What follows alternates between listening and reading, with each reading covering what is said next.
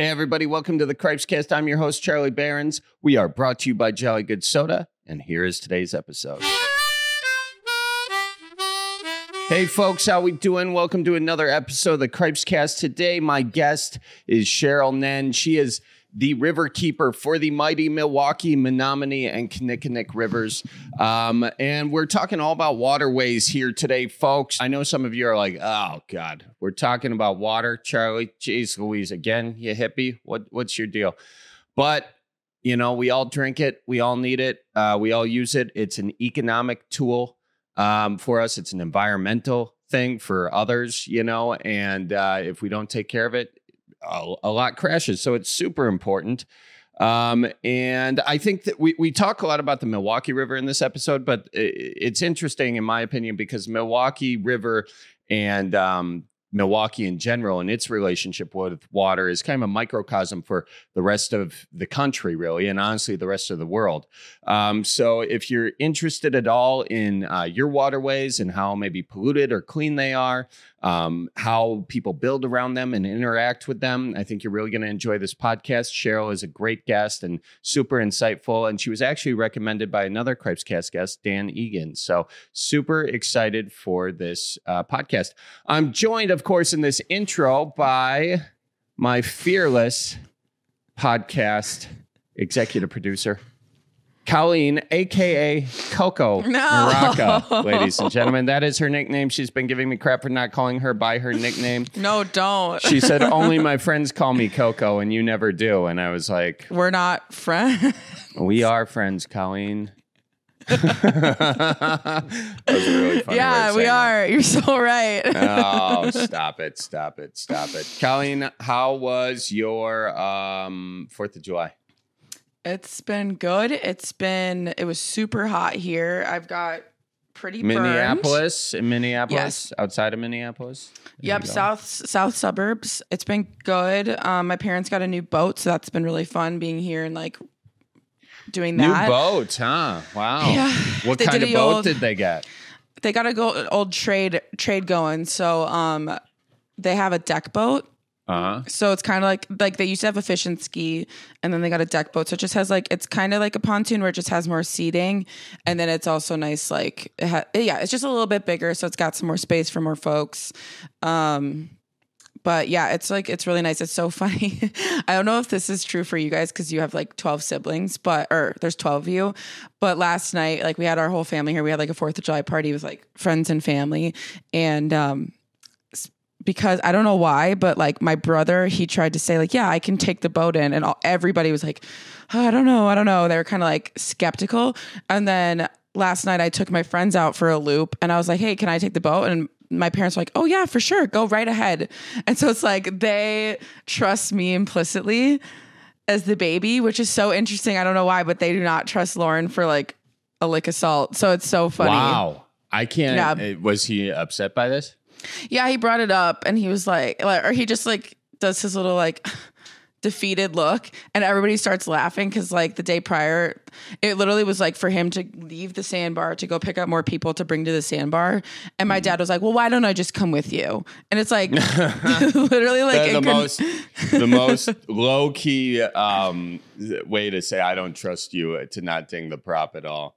Right. That's hilarious. Which if anybody's dinged the prop, it's probably been me. No kidding. And yeah. no, anyway, and I hadn't driven this boat by myself yet or at all. So it was funny that I was like, hey, I understand I haven't driven it yet. Are you okay with me taking it a spin? And my parents were like, yeah, for sure. The keys in the boat. See you later. And I'm like, and they trust me to get it out of the lift and everything. And so it's just super funny that And you are such a youngest child by now bringing it up on this podcast and gloating about it. There's nothing that says youngest child vibes like that. So congratulations. Yes, but it's been super nice. We've been enjoying the lake. I've been burnt. I'm pretty charred, but worth it. It's gonna turn into tan. Yeah. And then we took the boats out to the middle of the lake and watched fireworks all around the lake. So it was really nice. Oh, that's cool. But yeah, what'd you do for the fort? Off their own stuff. Well, there was it was funny. There was the city of Lakeville fireworks sanctioned, and then there was competitors nearby that were trying to compensate for something. So nice. Nice. Yeah. I see what it's like. I see again, great youngest child vibes. My place is the best, and everyone else forget about them. We didn't throw any off. We didn't do anything like that. That was like there's this new build on the lake that's very big, and they had fireworks, and you just wonder, big house, big boat, big fireworks. Need I say more? No. All right. Well played. Well played. But what'd you guys do? I saw you were kayaking and stuff. Did you do anything fun?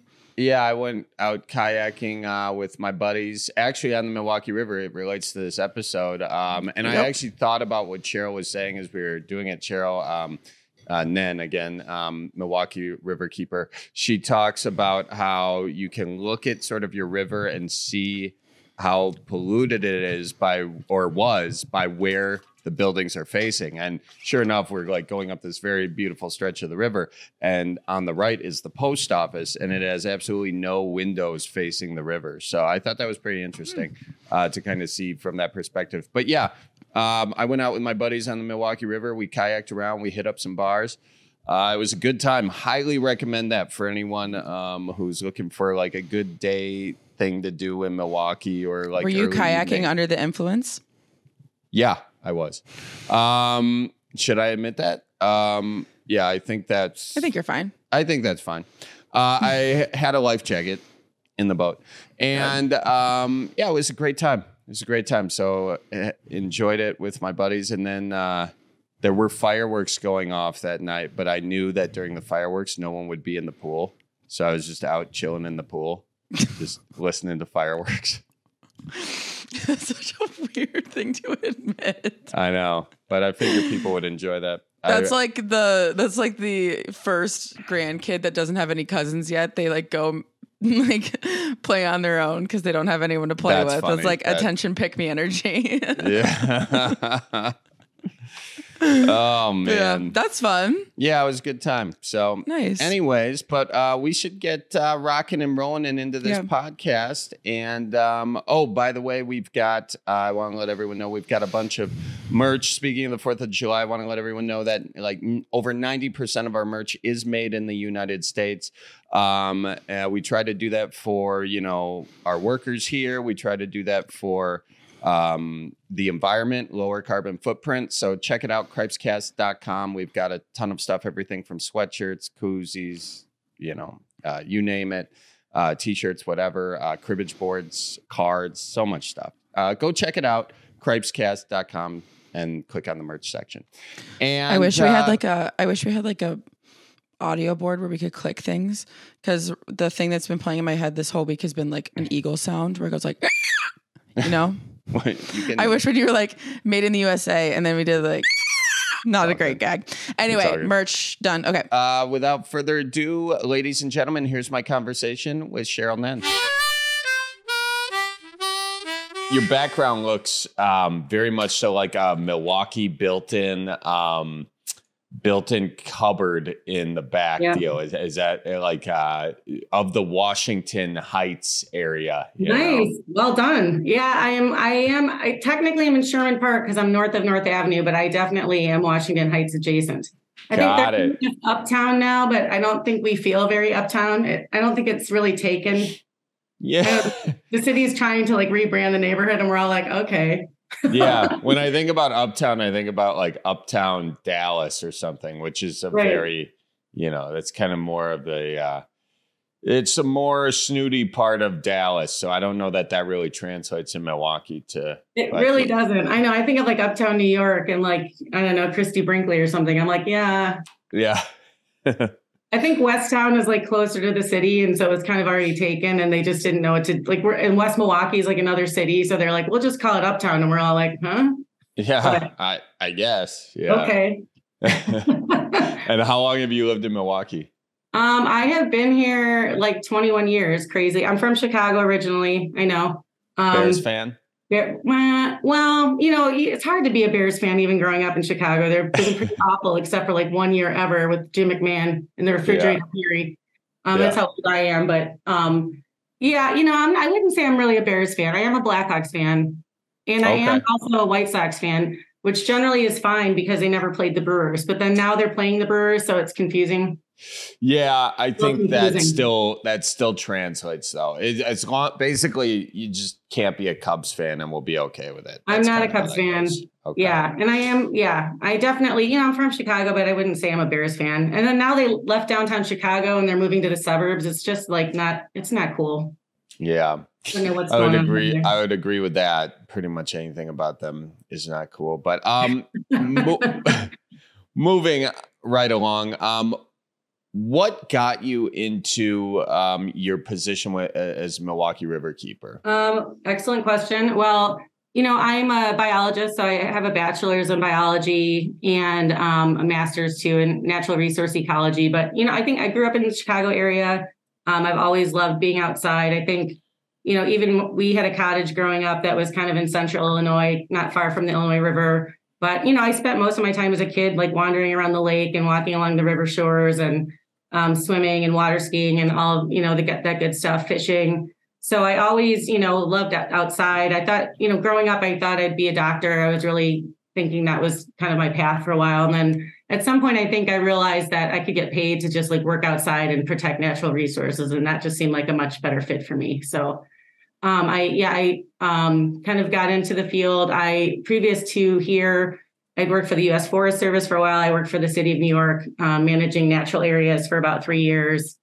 I did Peace Corps as Peace Corps volunteer in Ecuador and kind of did some crisis relief work after Hurricane Mitch in Honduras after grad school a bit. But I just I did some consulting. I worked for the state of Michigan for a while. And then I think I moved here actually to Milwaukee to do a Forest Service job and was doing that for about a year and got laid off. And, I really wasn't sure if I was going to stay in Milwaukee or not or move back to Chicago because I hadn't lived actually in Chicago either in quite a while. But I found out that there was a job available. And at that time, we were friends of Milwaukee's Rivers when I started there, which was about 20 years ago, actually now, which is crazy. I heard about the job and it seemed really exciting and applied and I got it. And so I think I was hired on a 1-year contract and it's been, 20 years. Wow. Now, what exactly, for those who don't know, what is the importance of sort of the river keepers? It's a national situation. And in Wisconsin, is it just Milwaukee that has one? Are there other places? Can you give people a little bit of a background just so everyone understands? Sure. Yeah. So Waterkeeper Alliance is kind of an umbrella group, really a global movement of really community-based advocacy organizations that work for clean water and healthy communities. And we have about 320 groups in 47 countries. But we're all made up of individual groups that are self-sustaining, kind of grassroots-based community groups. So Milwaukee Riverkeeper was started in 1995 here by a group of residents that really wanted to clean up the rivers. They were just frustrated by the amount of trash and dams and concrete channels and really wanted to work to reform the rivers and improve water quality and wildlife habitat. So we were started in 1995. We didn't become a waterkeeper organization, I think, until around 2008, if memory serves. Actually, no, I think it was a little bit earlier than that.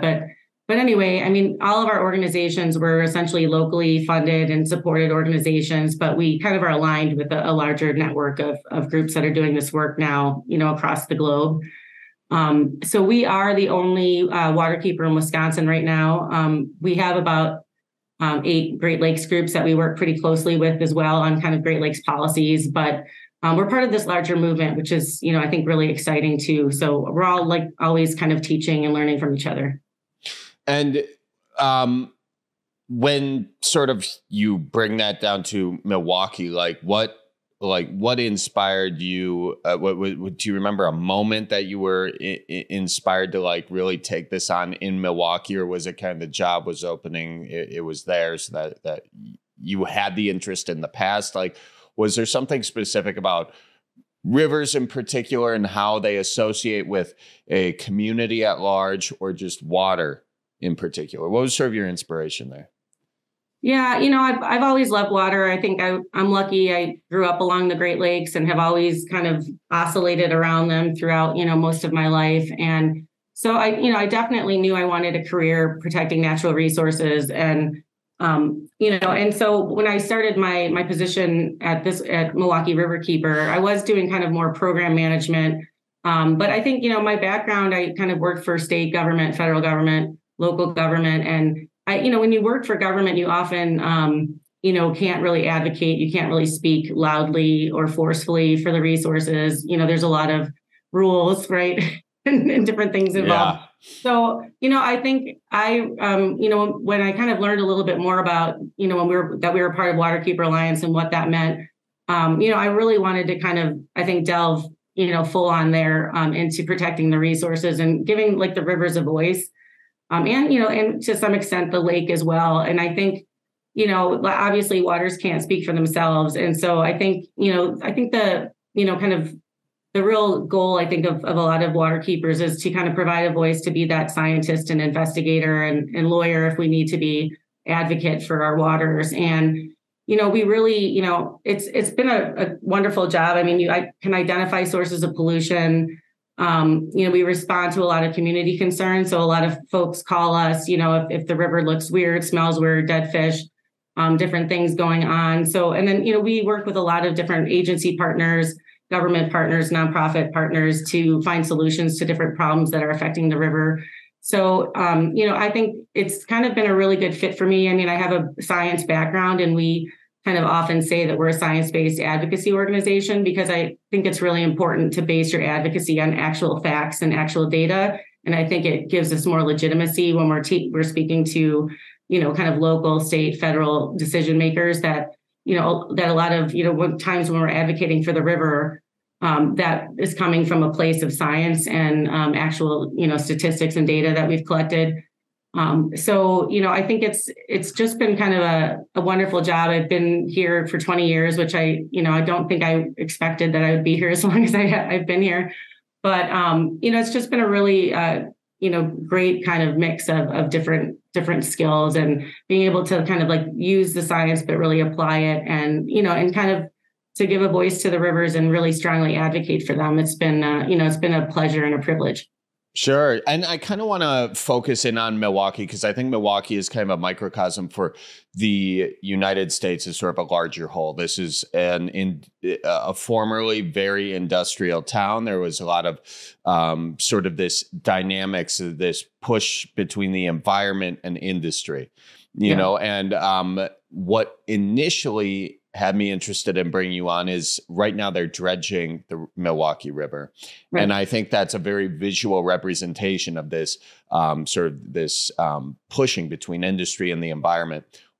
Can you explain why they're dredging the river currently? And then I'll have a couple follow-ups on that. Yeah, for sure. So, exactly what you said. I mean, Milwaukee is, has a very strong industrial past. I think, we're really here. I mean, the city's here because of this amazing access that the rivers provided, into the land, to the north and to the west and to the east. And so, even, early folks that came here were extracting natural resources, developing businesses and industry. We were really, producing like a very high percentage of rail cars for the whole country. Of course, we had tanneries, we had breweries, and there was a lot of industry that, lined the rivers. As part of that, there was a lot of modification. So, most rivers, if you go to the natural portions of the Milwaukee River, they're sinuous, they meander, they move.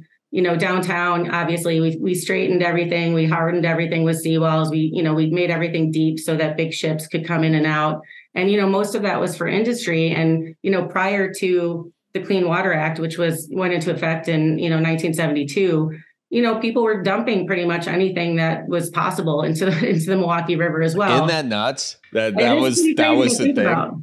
Yeah. I mean, 1972, right? So, I mean, that's like pretty, recent and 50 years ago or so. And, prior to that, like kind of anything went. And if you look at some of the early Milwaukee papers, which I sometimes get sucked into for different projects, but, the rivers were bad. They were catching fire. I know the Cuyahoga gets all of the notoriety for burning fires, but Lincoln Creek caught on fire. Like somebody was burning leaves one day and like an ember went onto the creek and set it on fire. And, back then, in the early days, the fireboats, we still have fireboats, but they were much more active. There was a lot of pollution and, And, the rivers got pretty bad. And I think you can really see that if you go to downtown Milwaukee, they literally put the backs of the buildings to the river.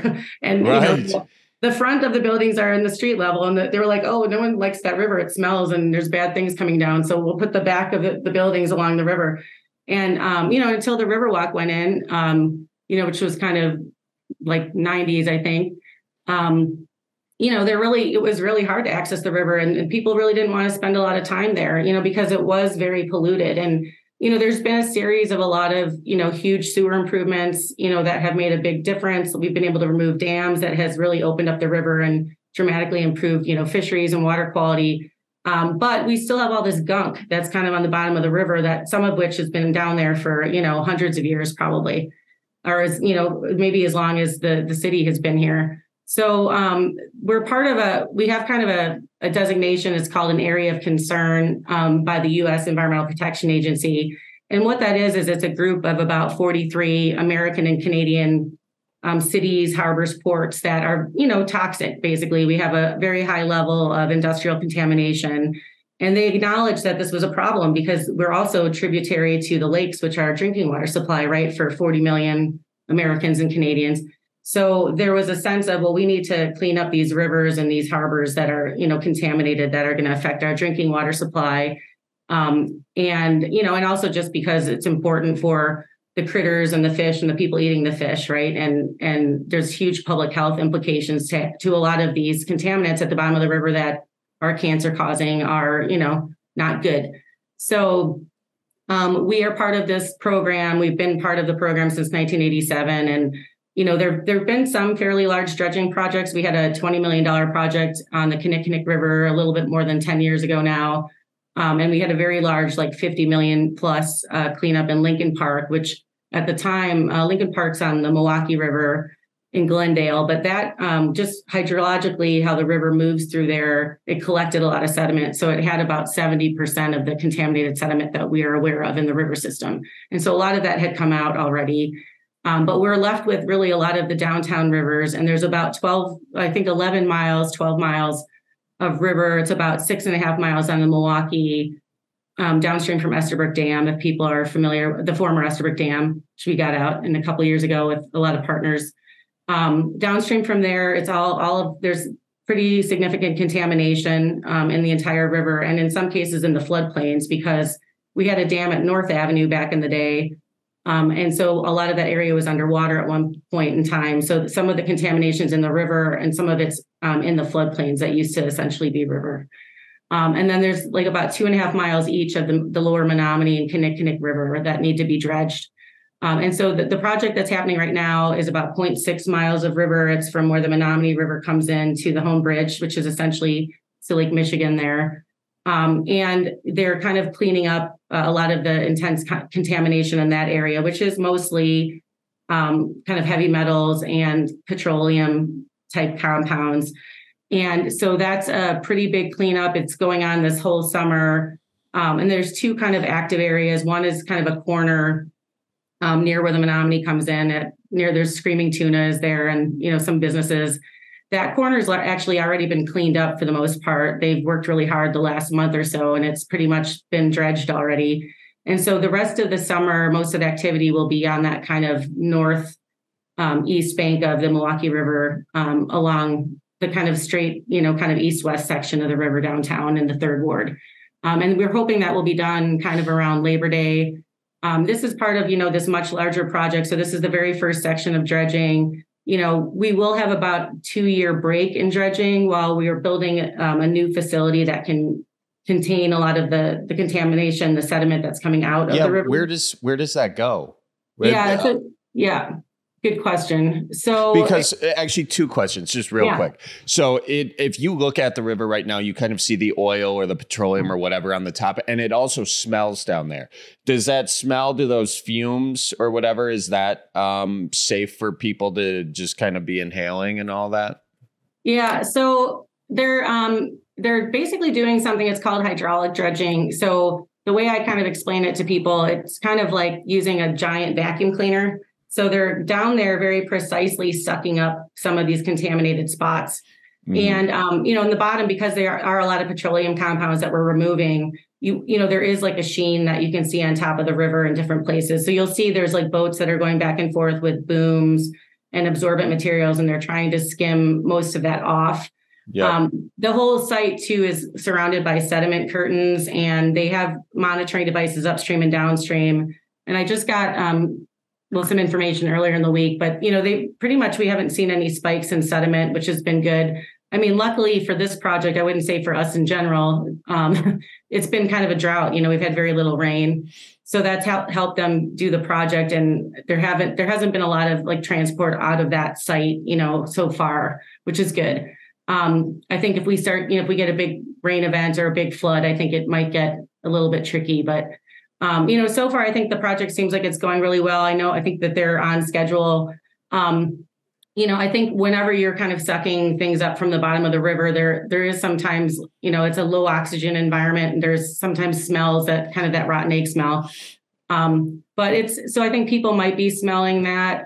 It's nothing harmful. It's kind of more the biological breakdown of a lot of the petroleum that's been down there. Mm-hmm. And it's been fairly minimal. The interesting thing down there too is you have the Milorganite, kind of fabrication area of MMSD.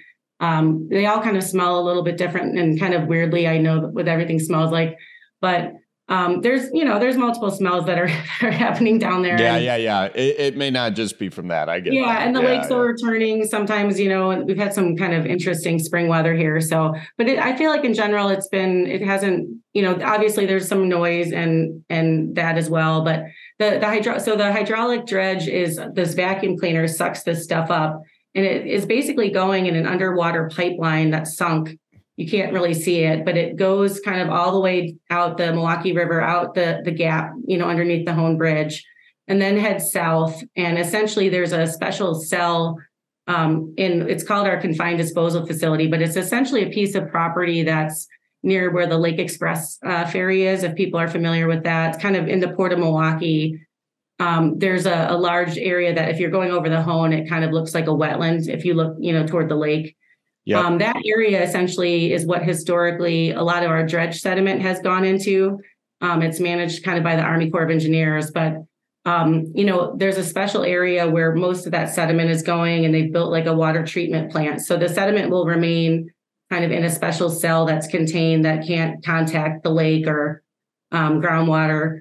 And then the water that's kind of a lot of the water that's coming out of the river as part of this sucking, dredging project. That water is being cleaned in that treatment plant and then kind of discharged back to the lake. We were out there too earlier this week, and it looks, it looks like it's very clean, and it's actually a very small footprint when you get down there. It's kind of surprisingly so, but that area is not going to be big enough to take all of the dredge sediment for this whole project, which is 11 miles of stream that will be cleaned up. So they're building a new facility that will be essentially directly north of the existing one. So, and that will be kind of built with steel sheet piling, and they're essentially going to be filling in like a small portion of the lake to kind of house this sediment. And that will also house additional sediment in the future that's dredged out of the rivers for navigation. So some of the big ships and stuff that come into the port will still be able to get in there. And that's an interesting element of this too. Like a lot of, historically, these rivers were dredged pretty methodically by the Corps, to a pretty significant depth so that these large ships could get in. Mm-hmm. So a lot of the contamination isn't necessarily in the middle of the river, because a lot of that had been dredged over years for dredging. And some of that is in that same facility. But a lot of what's happening right now in the third ward is it's really confined kind of along the seawalls is where a lot of that has kind of dropped out. So, and they're going down to really extreme. I mean, I think in some places they're going down to like 22 feet to remove sediment. So that's an incredible amount of sediment that's down there. Excuse the interruption, folks, but I just want to shout out the great and generous sponsors of the Cripescast. First off, I want to thank Jolly Good Soda. If you like, yourself a little sweet treat, make it a Jolly Good Soda. Okay, make it a jolly good time. I had some Jolly Good at my 4th of July party. It was getting sucked up like there was no tomorrow. Oh my gosh, people love that. The kids love it. The folks love it. You love it for your old fashions. Get it, jollygoodsoda.com. And ladies and gentlemen, I want to tell you about Fleet Farm. Your next summer outdoor adventure starts at Fleet Farm. Are you looking to get out on the water? Check out kayaks and canoes or towables and inflatables, or bring the water to your backyard with pools and pool maintenance supplies. Getting ready for a camping trip? Shop top brands in tents, sleeping bags, chairs, coolers, and more. Get everything you need for outdoor summer fun in one stop at the Fleet Farm. And of course, folks, the best way to support the Cripescast is go to cripescast.com. Click on the merch for our Midwest merch, USA proud and USA made. 96% of their stuff is USA made.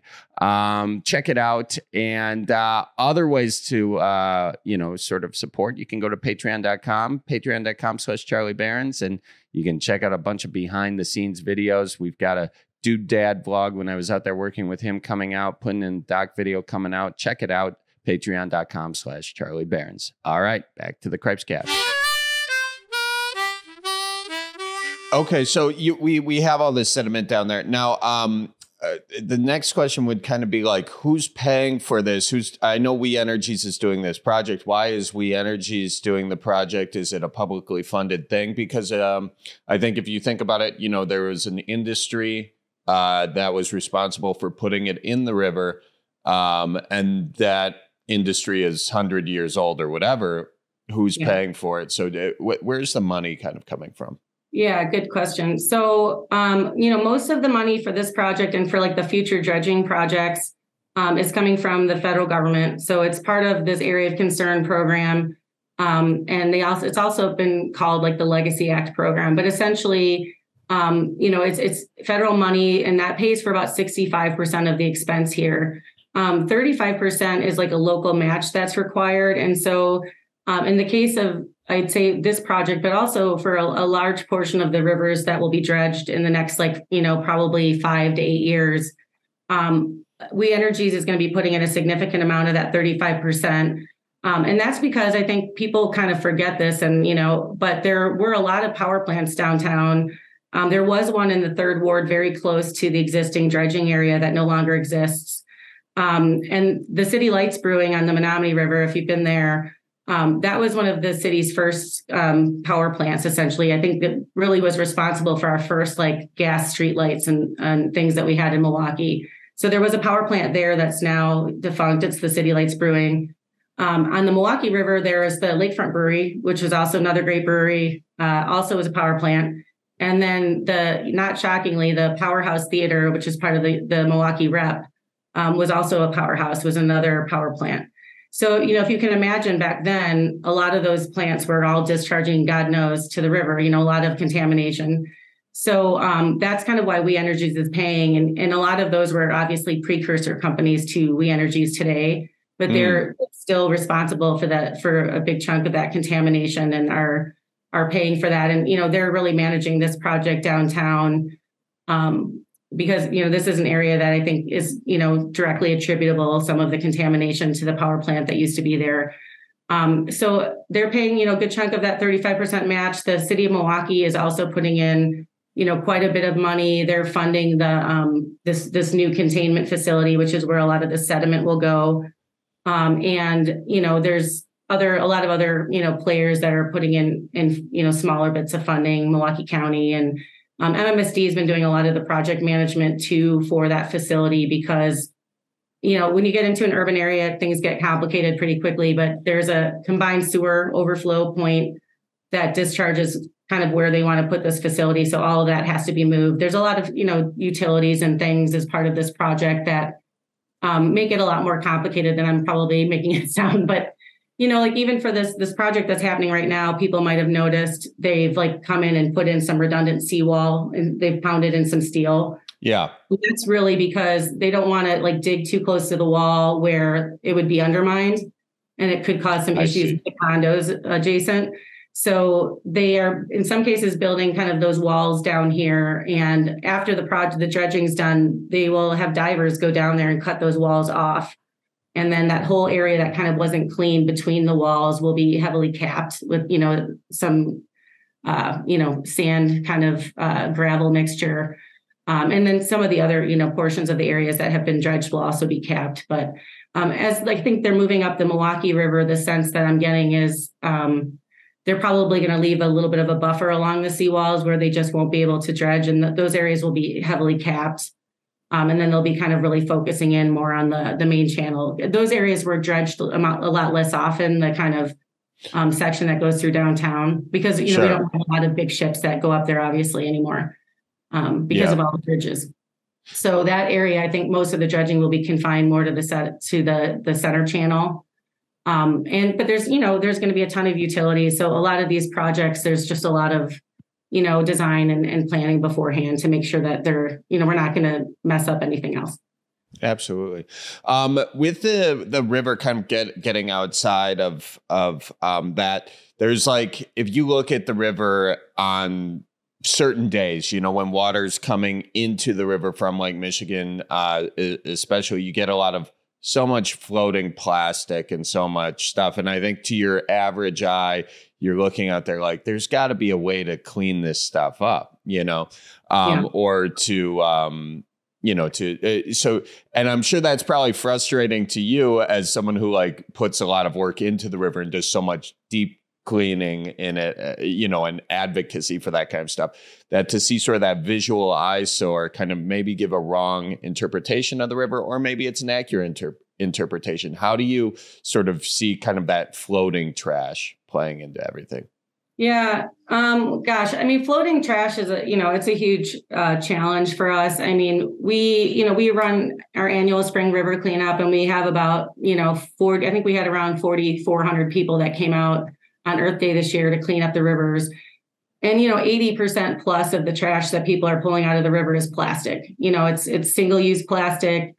It's, just even plastic people have used once, like, a beverage container, a chip bag, incredible amount of kind of tobacco related plastic that we've been pulling out, like, Swisher Sweets wrappers, like cigar tips.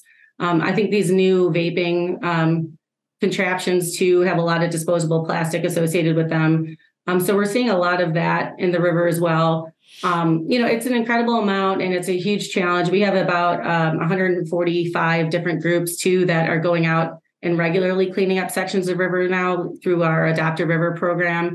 And so we have a lot of just human power that's kind of trying to clean up the areas.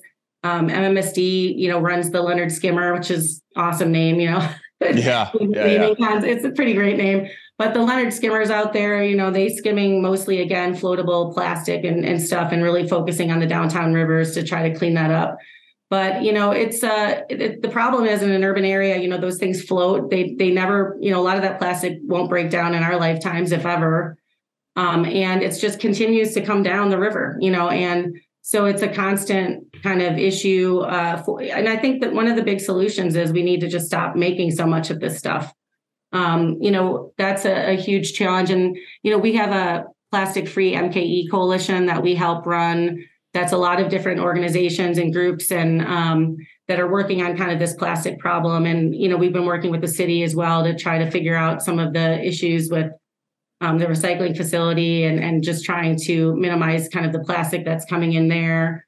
And unfortunately, they recently had a fire that caused some really significant damage to the recycling facility. But, we need to work with a lot of the producers to stop making less of this. And ironically, a lot of the petroleum companies who see that they're going to start making less money now because of, the real push for EV, and more solar and wind, they basically said, a lot of the petroleum companies, that they're going to be tripling their plastic production between now and like 2050 in order to keep their profits high. And so that is an absolute disaster for the Milwaukee River and for, every waterway on this planet. And if you've been, to Africa and Latin America and you see some of the trash problems in some of those communities, it's absolutely, gut wrenching and kind of overwhelming. And, I know there's a lot of companies doing good work on trying to, make more, paper products to try to make new, compostable, substances that, could actually be used for food, but, that would break down. And so there's some science going into the problem as well, but there still is this huge, profit motivation that I think is going to almost ensure that we continue to have a lot of plastic. And so I think that there's a lot that the consumers and listeners of the podcast can do.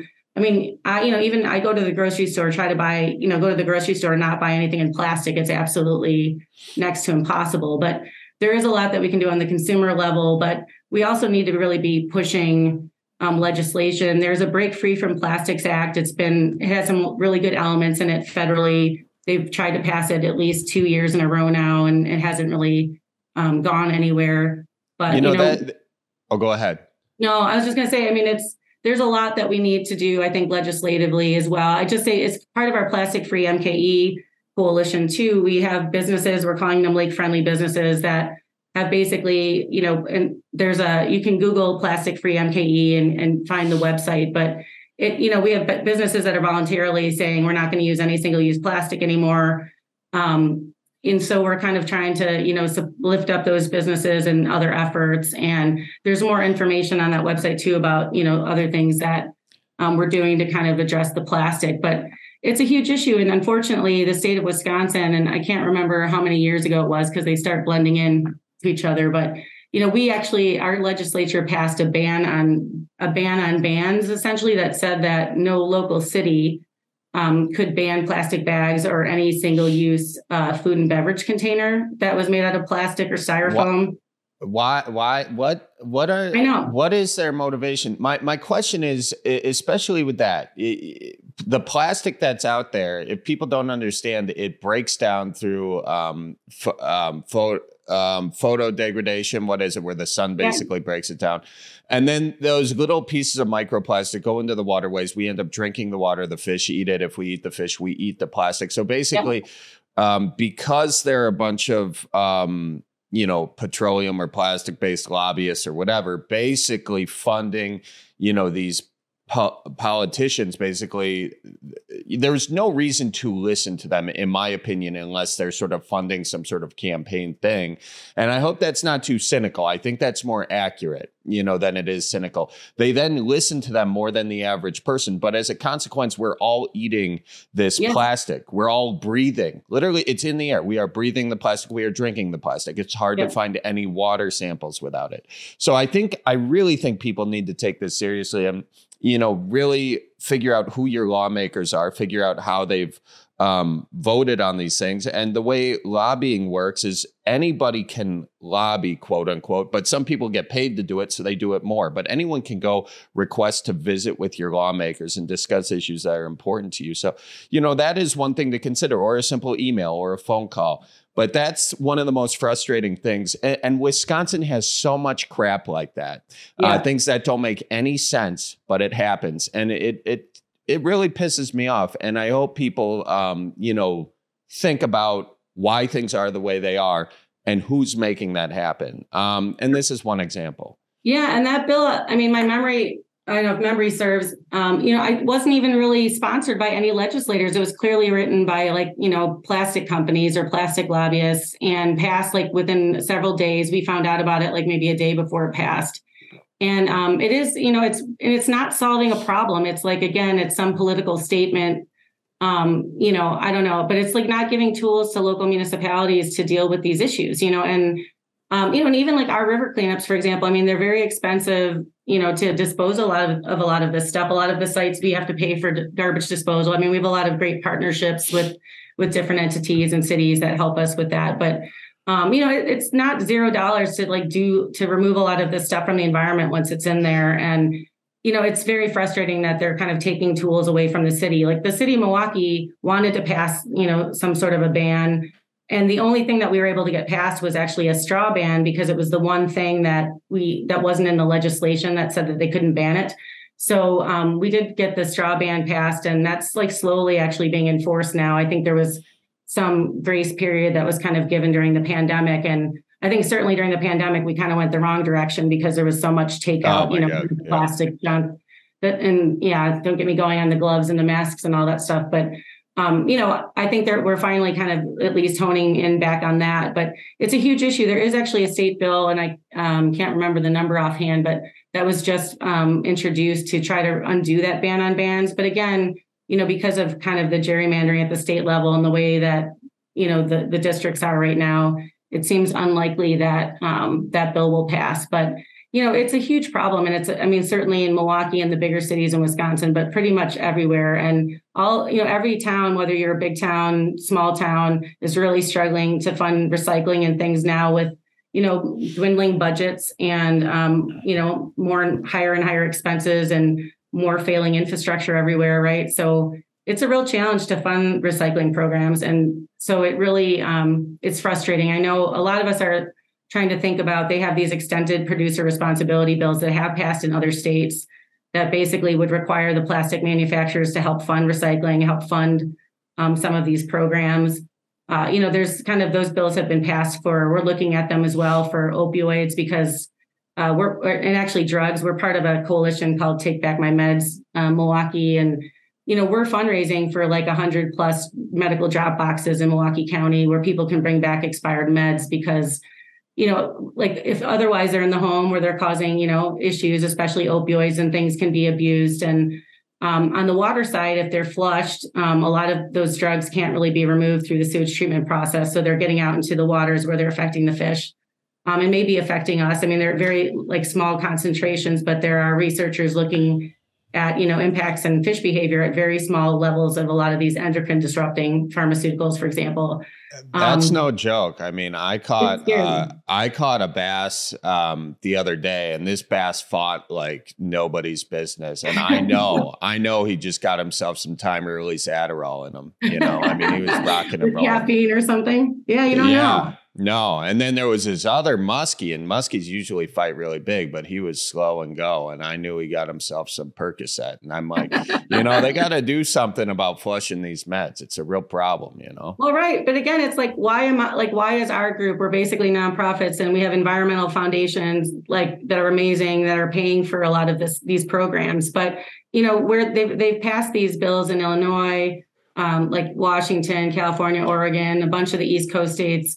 And, basically it costs like 0.1 to 1% of drug company profits to like fund these like take back programs. And you still have to bring get people to take the stuff to the pharmacy or whatever, which is a challenge. But, it's like we shouldn't be fundraising for this. Like the drug companies are creating these products and they should be the solution in dealing with the disposal, which again is like expensive. And the money that we're getting from foundations to pay for these boxes is less money that we can have for stream restoration or dam removals or, any, other kind of projects that we could be applying for funding for that would be beneficial. Yeah. That's the most frustrating thing, though. And I think that from the dredging to the plastic to the drugs, it's all the same thing is that industry is allowed to flourish. We have a political system that allows industry to flourish.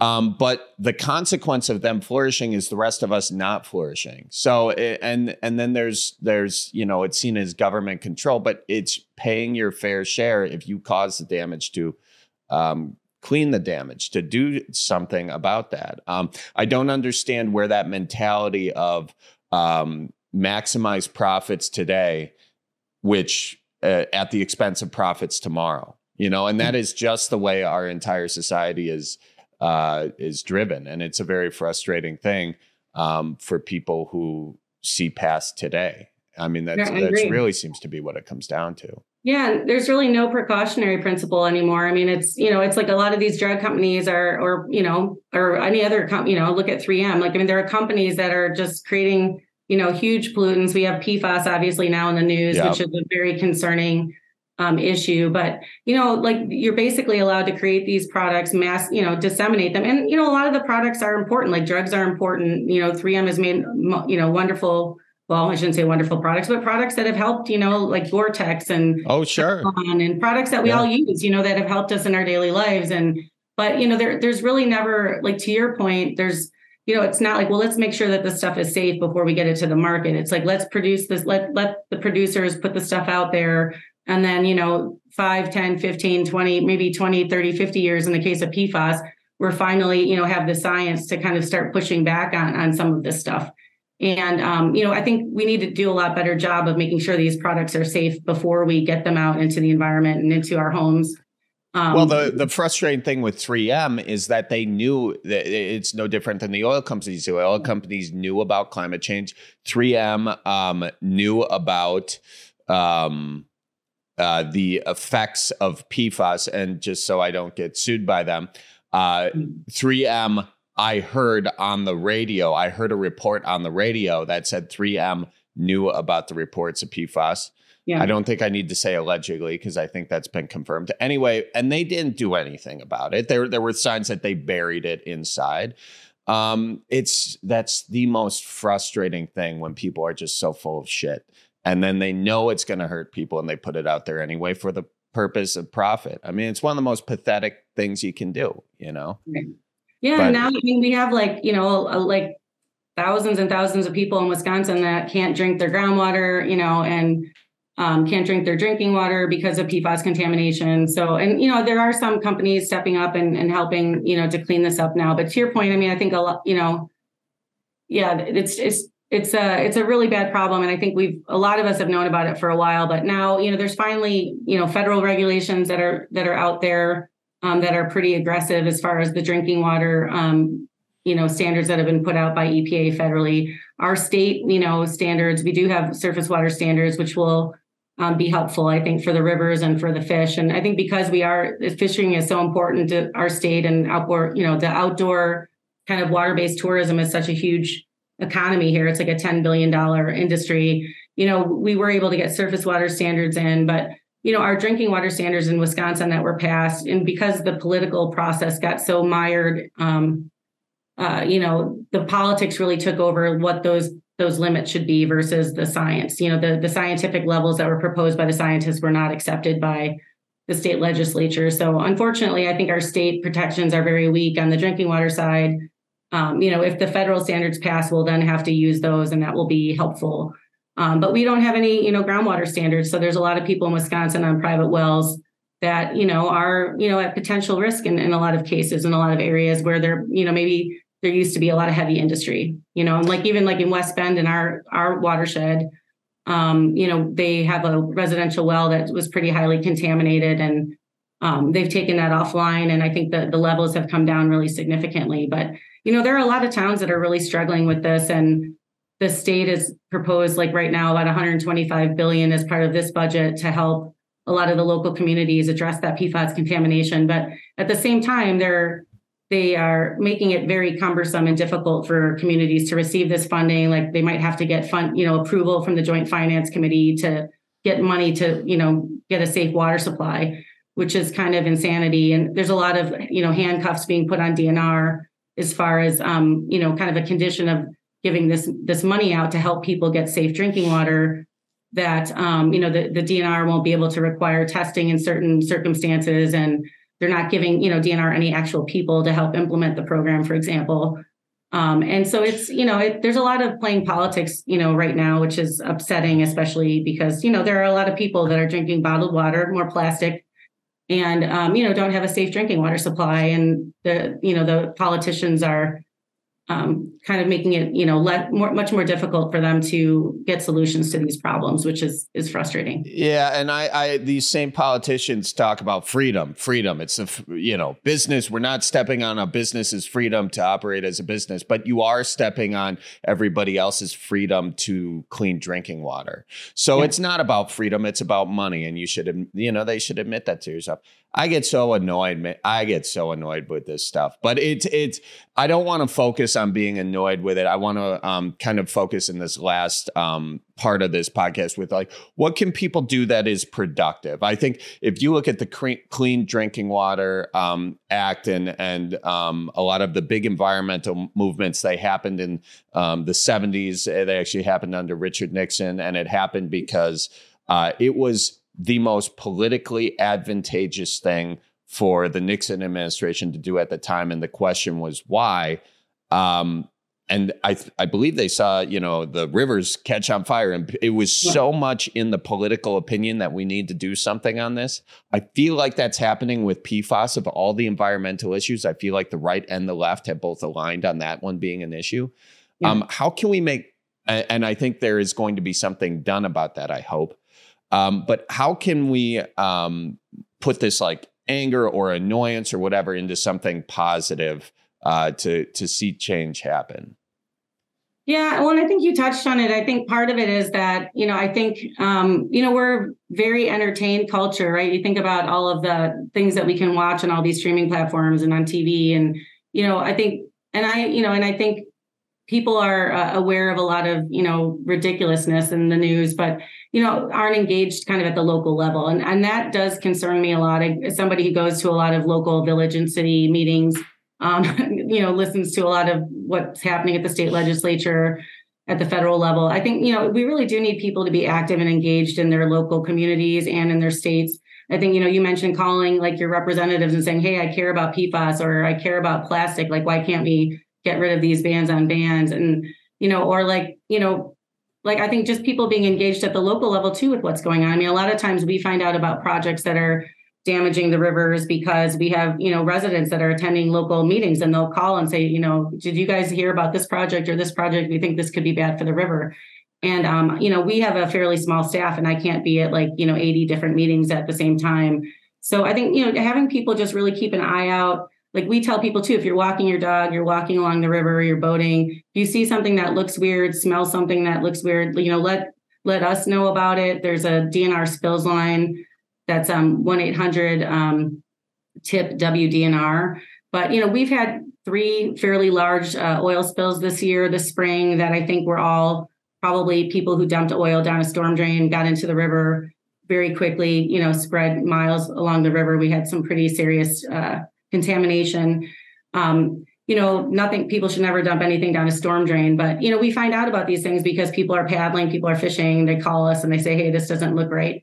So, I mean, people can all help just kind of, be an eye and ear to the river. And if they see something, say something. If you see your neighbor doing something dumb, like pouring anything down a storm drain, you need to kind of educate them tactfully or not tactfully. And I think those things are very important. I think, people can get involved. And we have water quality monitoring program. We have 110 volunteers that go out and test, about 110-ish sites throughout the entire Milwaukee River Basin. And those folks, in my mind, are heroes. I mean, they're going out monthly, they're testing water quality, they're looking at the critters, they're really just keeping an eye out, what's changed. If the water quality looks bad today, is there something going on in the land that could be causing that? People volunteering is super important. If folks can get involved with river cleanups, adopting sections of the river. I think for me, the legislative pieces, right, can get very frustrating, and things take a very, glacial time sometimes to get through at the state level, federal level. But there's a lot that you can do at the local level. And I think a lot of cities are really needing help and really responsive even to community ideas. And I've seen a lot of amazing examples over the 20 years I've been here of small groups of residents that have organized and gotten, major projects done in their municipality, or have, had the municipality change policies to, better protect those areas next to the river, to get better shoreline standards. I mean, we passed these standards in Milwaukee, in pretty quick period of time to protect the entire Milwaukee River Greenway through overlay zoning, which is a bit of a clunky tool, but the long and short of it was there's just so much development, so many trees coming down, so much kind of, so many areas on the Milwaukee River. Roughly, it's about an 8-mile area between North Avenue and Silver Spring for people who are familiar with Milwaukee, but an 8-mile section of the Milwaukee River where people had enough, and we organized and we got protective zoning in place. And, that area now, you go down there and you think you're in, you're in northern Wisconsin and you're right in the city of Milwaukee. It's a very special area. A lot of amazing groups working to improve the habitat there, and improve the trails and improve access. And, and then I think there's a lot of things that people can do and to still, make a huge difference in protecting water. And I think being involved at kind of all of those different levels, I think is really helpful. And then I think as a consumer too, really paying attention to what you're buying, really, not using, pesticides, not using fertilizers. There's a lot of natural ways that you can fertilize your properties, planting more native plants, using rain barrels, all of those things. I mean, I think we really need to get to a certain level to see a huge impact. But I think if everybody does something, I think it will definitely help. Yeah. Yeah. Well, thank you so much for coming on and educating us on all this. Really appreciate that. And if people want to get involved with the River Keepers, Milwaukee River Keeper, how can they do that? Yeah, so our website is milwaukeeriverkeeper.org. And you can also follow us on all the social medias. We do have a newsletter that you can sign up for that we send out about every 2 weeks that talk about different volunteer opportunities, ways that people can get involved, and then different fun things. We do, we do like a dozen or more paddles. We manage a water trail, which is kind of all the safe and legal access points to the Milwaukee River. So there's fun events and ways for you to get out in the water too. And I think that's really important, getting involved. I think the more that people get out onto the river, fish on the river, paddle the river, they'll want to protect it. They'll want to become a steward of the resource. I think if you're just driving over the rivers every day, kind of looking at them occasionally when you're driving to your meetings or to your events, I think it's hard to connect. But if you really get down there and use the river, I think people fall in love with it and will help us protect it. So, you can also join us on an event, find out about all that information on our website or our social media. That would be a good first place to start. That's awesome. Well, thank you so much. Hope to see folks out on the river and enjoying it as much as possible. And maybe you too will catch yourself one of them Adderall basses. I mean, that's a fight. I tell you what, it is. So thank you again. I really do appreciate you. Yeah, and thanks. I'll tell David that you said hi, and sounds good. Yeah. And I hopefully we, maybe if there's an event or anything in the future and you guys need help, let me know. And we'd love that. We'd love to have you at any event. Drop by. Awesome. Cool. Okay, cool. Well, thank you so much, and we'll chit chat soon. Okay, awesome. Thanks, Charlie. All right, see you, Cheryl. That is it for this week's episode of the Cripescast, folks. Colleen, where can everyone go find Cheryl? If you want to know more about the Milwaukee River specifically, go to milwaukeeriverkeeper.org or go to at MKE Riverkeeper on all platforms. They'll keep you updated on what's going on with these specific rivers. But as Cheryl said in the podcast, if you're going on walks and enjoying the outdoors in the Midwest, which is just such a great thing to do in the summer, and you see a body of water that you're curious about and want to help clean, every city pretty much has someone involved in their local level where you can go help and start cleaning up. So reach out to your local officials or reach out to local organizations in order to help clean those riverways, because it's important. It's important. And also, like, our bodies are 80% water. So you're also helping yourself in a way if you don't want to be like altruistic. If you don't want to be 10% plastic. Exactly. So yeah, if you want to go to MilwaukeeRiverkeeper.org or MKE Riverkeeper on all platforms. Awesome. Ladies and gentlemen, thank you so much for listening. Colleen Maraca, thank you for being with me on this pod. Hannah Milos, thank you for editing. And everybody, keep her moving, and we'll see you next week. So roll out the barrel and get the band brewing. Life's got you down, just keep her moving. It's on Wisconsin, the Badgers say it's the old Wisconsin Jubilee. Sometimes when you're ice fishing, you put your foot in the walleye hole and go ass over tea kettle and you think you're done. No, you gotta keep her moving.